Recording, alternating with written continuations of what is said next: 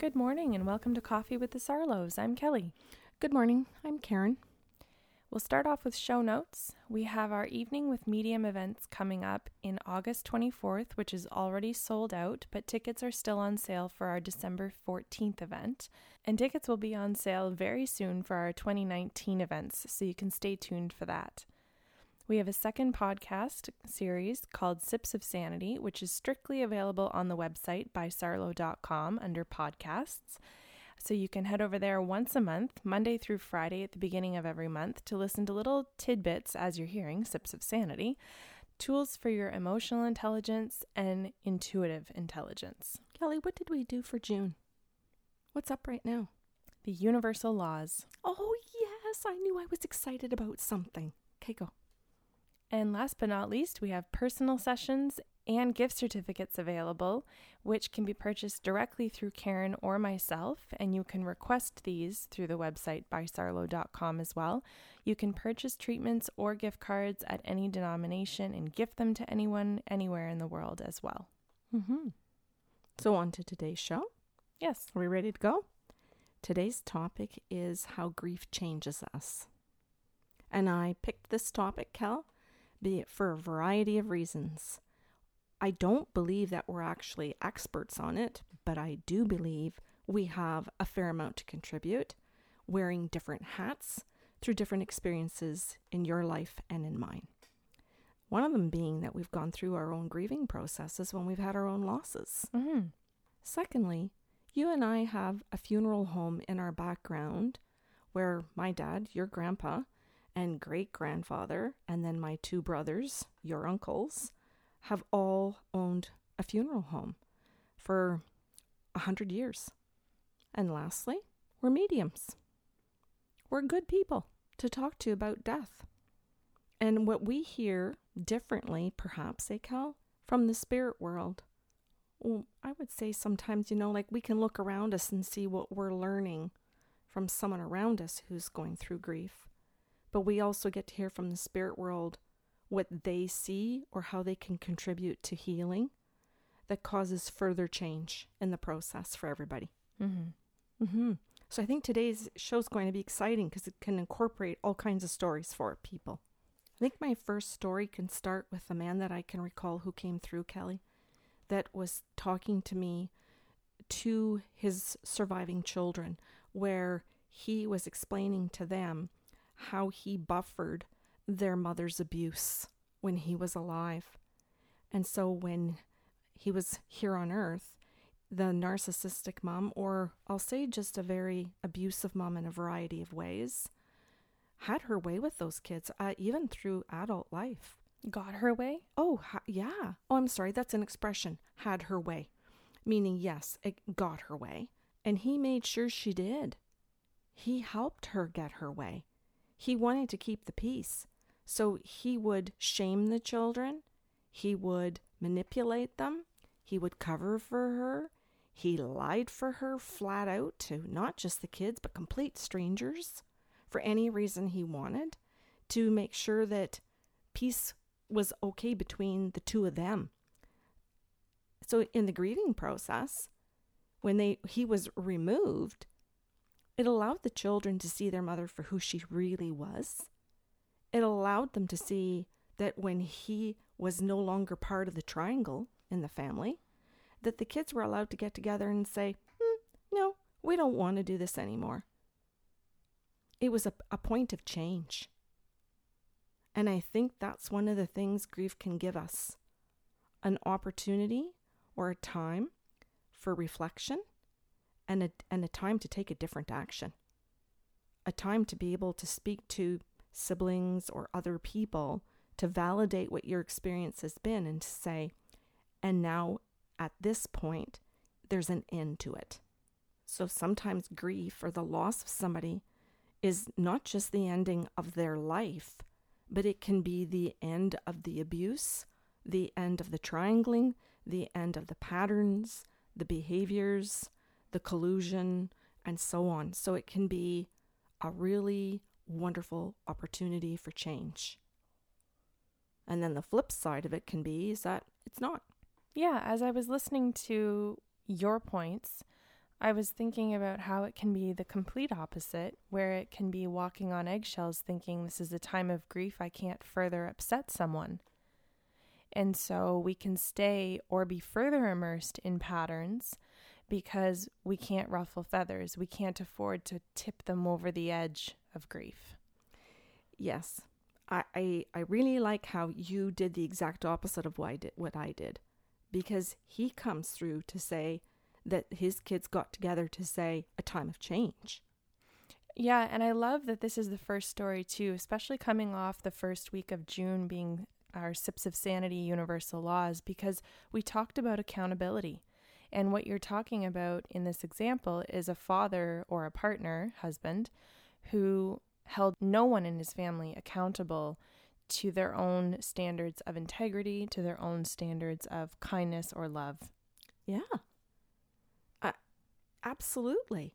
And so he came through in that session that day, in a medium session, to say, well, holy crap, I did a really shitty job parenting. I did a really shitty job of being a human being, a decent human being. So now I'm going to sit here and tell all of my kids, I'm sorry. I'm going to stand here in my dead body and be able to say from this spiritual place, I'm sorry. What can that now give my children? And they sat there and went, yeah, we're going to take that. They sat together as a group and said, what do we want to do? And one of them just sat right up and said, I'm done. Don't ever want to talk to her again. Interesting too, because if the wife at this point connects the dots that the husband was always the one to reinforce my way or the highway, which was hers, and he's no longer here to keep the kids in line with her desires or demands, then she now has to figure out, my temper tantrums might not do the trick. I might need to change in order to keep my relationship with my children, any relationship with my children. Or she could hunker down and go harder at it. Right. We're going to go devil's advocate back and forth. Is that good with you? You go one way, I'll go the other, so people can listen to two sides to everything. Yeah. Okay. Yeah. Well, because I think some people can listen to this and hope for one side that we present and then see that the family is stuck in the opposite. Yes. He pointed out truthfulness to his children. And I think that's something that's relevant here, is that he comes in to say the truth about certain things that the family is missing altogether because of mom's behavior. And dad's. Yes. And now he says, here's the truth for all of you. It's like a gift. What would you like to do with it? It's a choice point. And it's a choice point for all of those adult children to be able to stand up and individuate from that mom, individuate from the father who's deceased. And I still want people to hear that we can have a parent or a partner deceased, and we still haven't stopped or started to individuate. We haven't disentangled ourselves from them or their beliefs. They still affect our lives. Our identity is still wrapped up in who we are in relation to them. Yeah. We might even mimic them because what they did worked. So one of the kids in the family might do the very same thing. And the other children and the spouses may see that one child in that family or several of them mimic the parents' behaviors. And they might have to sit there and go, geez, I mimic my dad. When my mom abuses one of my siblings, I don't stand up either. By silence, I am like my father. By lack of action, by lack of accountability, I am too. So in that grieving process, what grief can do for us is help us to become aware of who or what parent we're modeling, even if we don't think we are. All of this can create such a feeling of being in a fog, whether you're that mom that's lost the spouse or you're those children. And I hear often from people, especially in the sessions, Kelly, how they feel they're in a fog, generally speaking, when they're grieving. Mm-hmm. And that doesn't have to be fresh grief. Correct. Yeah. That can be year-long, 2-year-long grief. Yes. I think it's fair for some people to say that they feel that way forever after they've lost somebody. I'm damn certain that I will when you pass. Okay.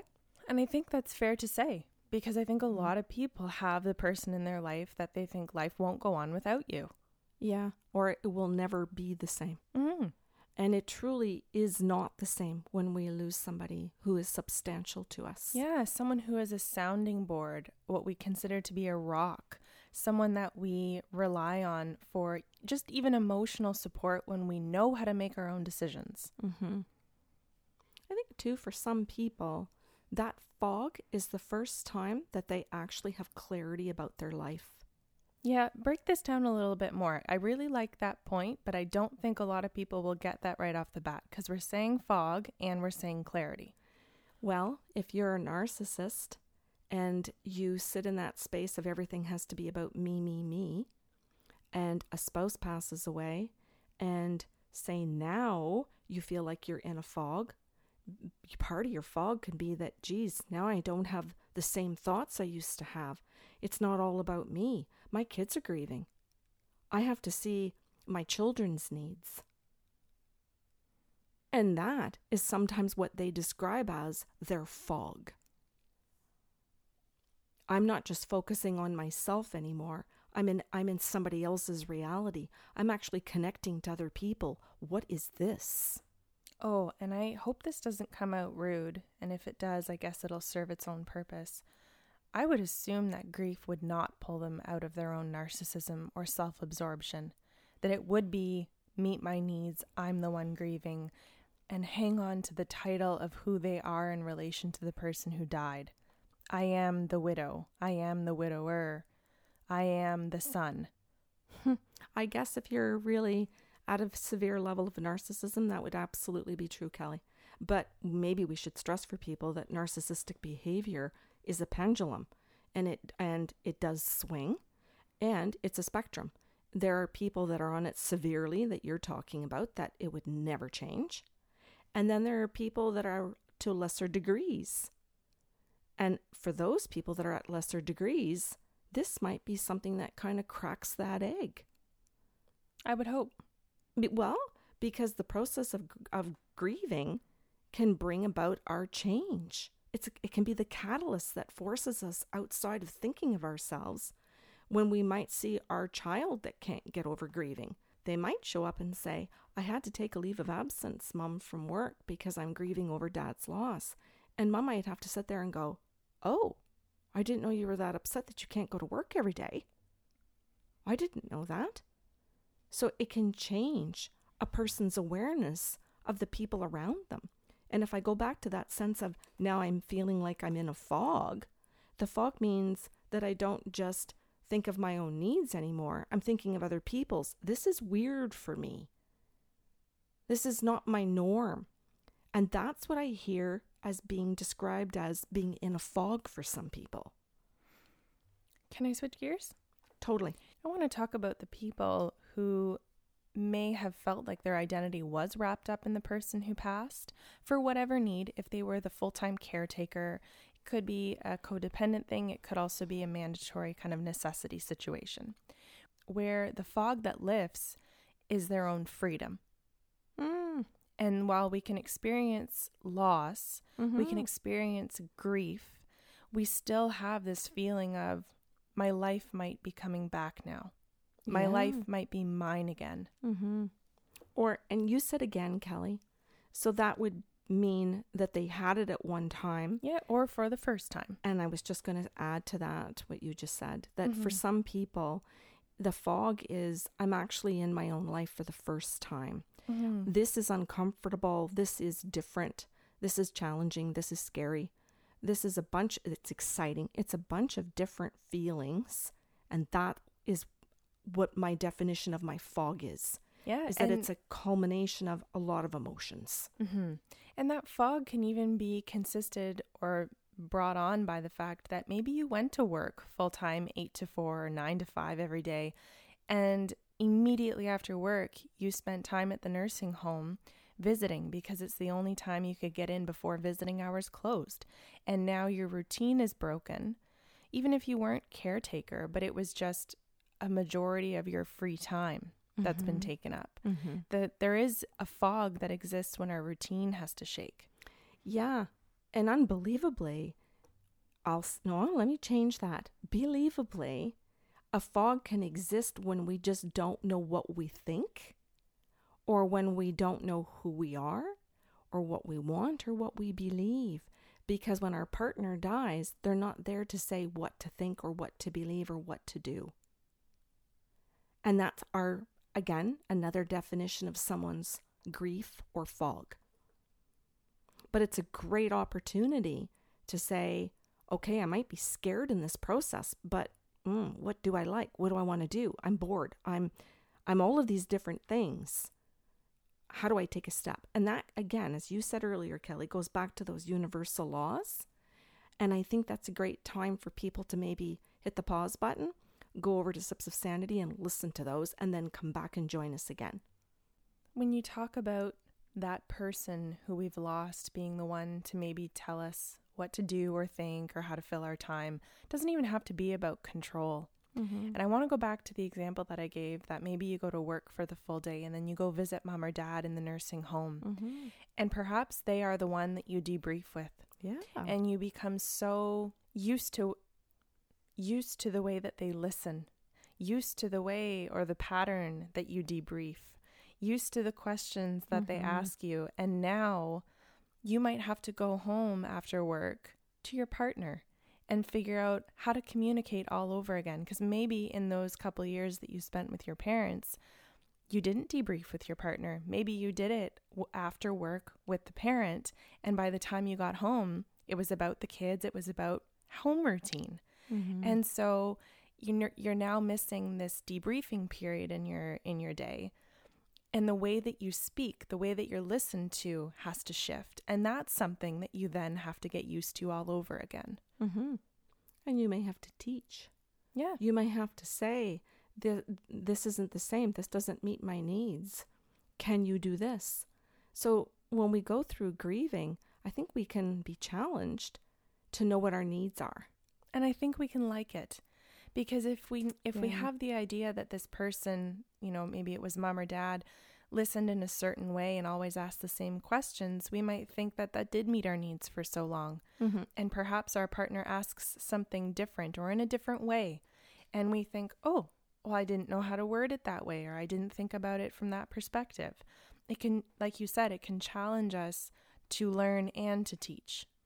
Well, I guess what I'm hearing from you, Kelly, is that, and during this conversation, is that grief and the grief process can give us opportunities to see where we have very fixed ideas around things, and where we are, if we are open to figuring out new ways of doing things. Yes, grief forces us to begin again. Yeah. And to begin communicating. What I'm hearing you say is that we also have to communicate. We are now going to be challenged because of that one loss. How are we communicating with other people? And as you said, that it can be a fun process to do. This doesn't have to be all painful, pulling teeth type of thing. Mm-hmm. It can allow us to figure out, how do I want to communicate with somebody? How do I want them to listen to me? How do I convey to them if they're doing it well or they're not doing it well? Mm-hmm. And boy, you talk about other relationships that could grow from that. And you could have many that get better.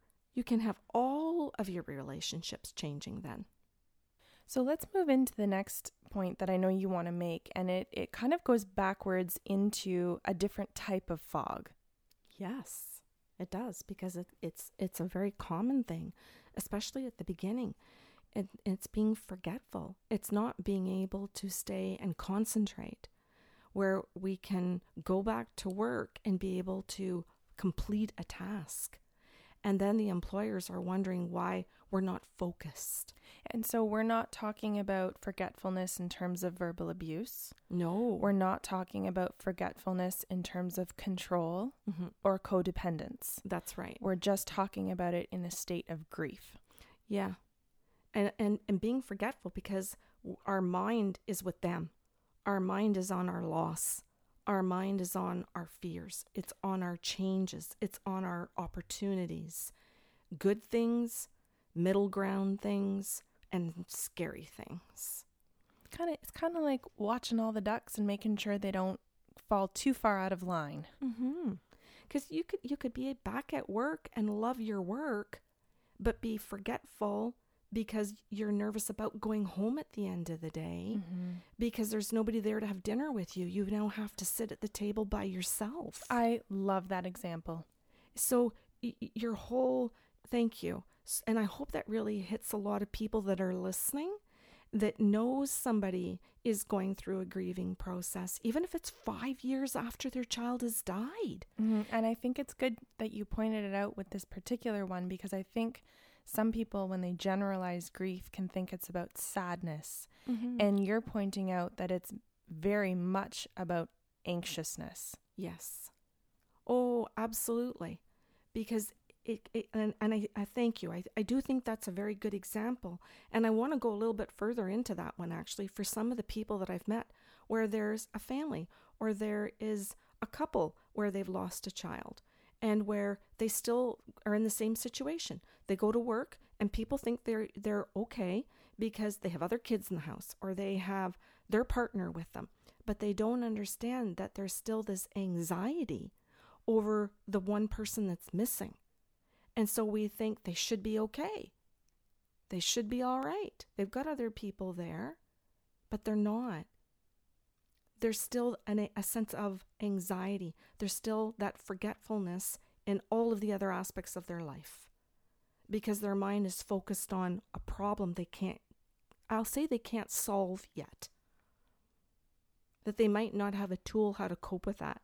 And a tool could be that maybe you sit down and you listen to a podcast while you're having dinner. Maybe you listen to music or you read a book while you're eating your dinner. Or you have a show that you like. Or you invite people to socialize during dinner time. Or you pack up your supper and you eat it at a waterfront or at a waterfall with nature. Because we don't all like humans. Correct. Some of us aren't looking to be around other humans when we're grieving. Sometimes being around pets is better for us, or nature, or being around human beings but not having to talk to them. I want to be around humans. I'm lonely, but it doesn't mean I want to engage and speak to them. So I'm going to bring my lunch and pack it and go sit a public place. Near people, but please don't approach me.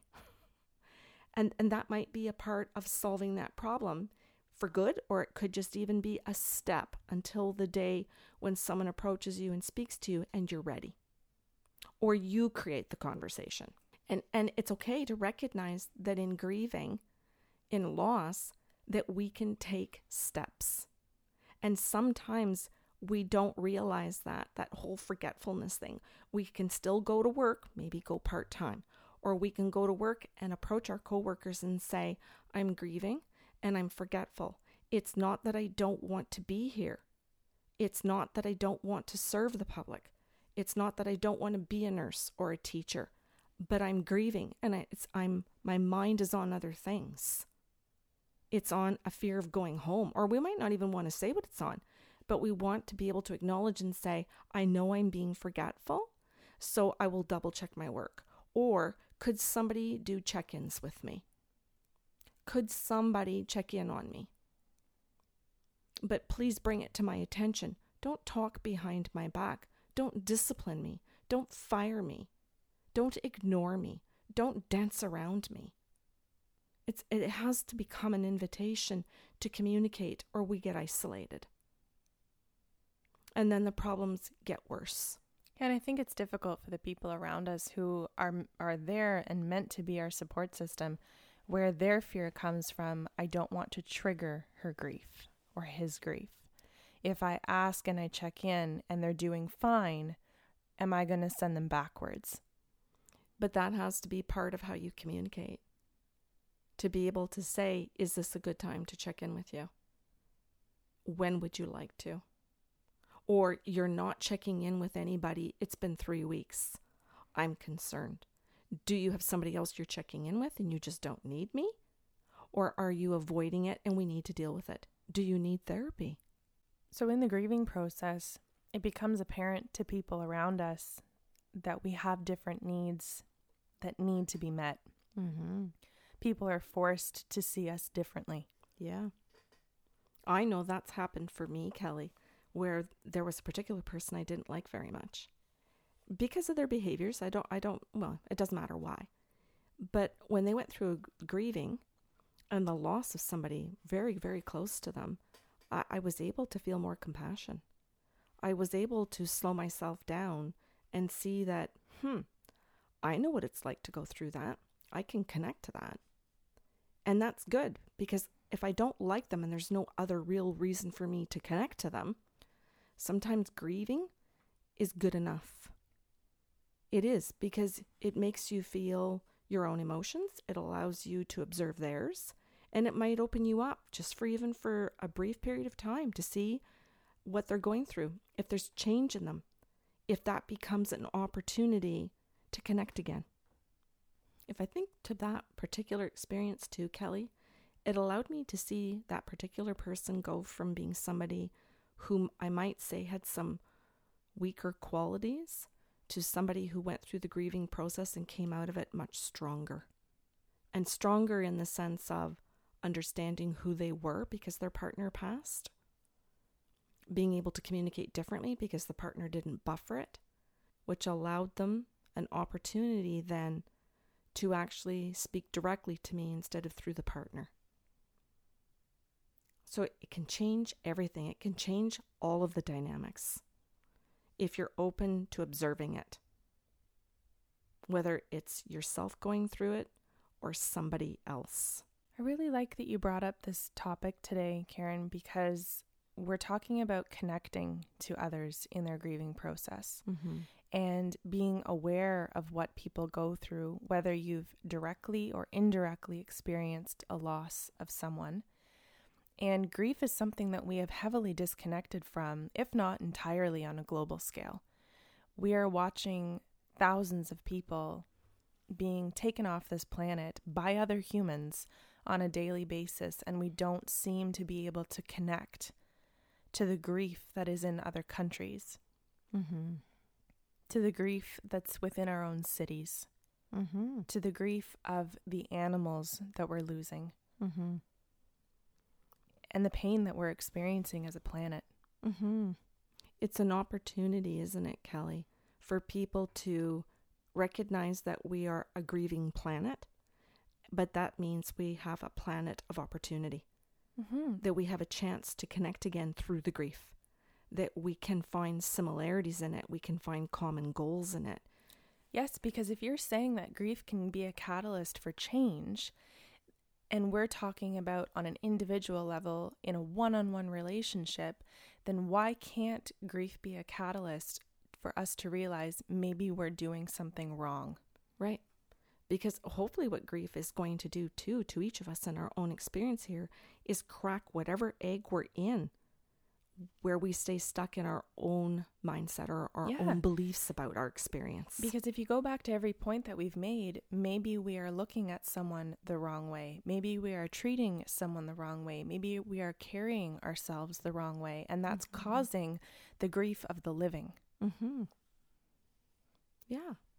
So, to me, if we want to sum it all up, grief is an opportunity if we want it to be one. And sometimes, even when we don't want it to be, it's forced upon us.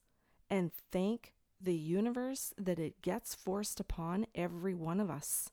And I think that's one of the things that we really have to come to realize and we want to avoid on a daily basis. When we see somebody else grieving, so many of us don't want to participate. We want to, as you said, disconnect. But every one of us has to go through that process at some time. Just like death itself, we can't avoid it. We all experience it. Even if we don't want to be around any humans, we can experience it with the loss of careers, health issues, jobs, finances, pets. In any way, shape, or form, how we experience it, it's an opportunity for connection. Perfect. Mm-hmm. Thank you for today. Yeah, you're welcome. Thank you. If you have questions or comments about today's show, you can email us at info@bysarlo.com. Otherwise, have a wonderful Saturday.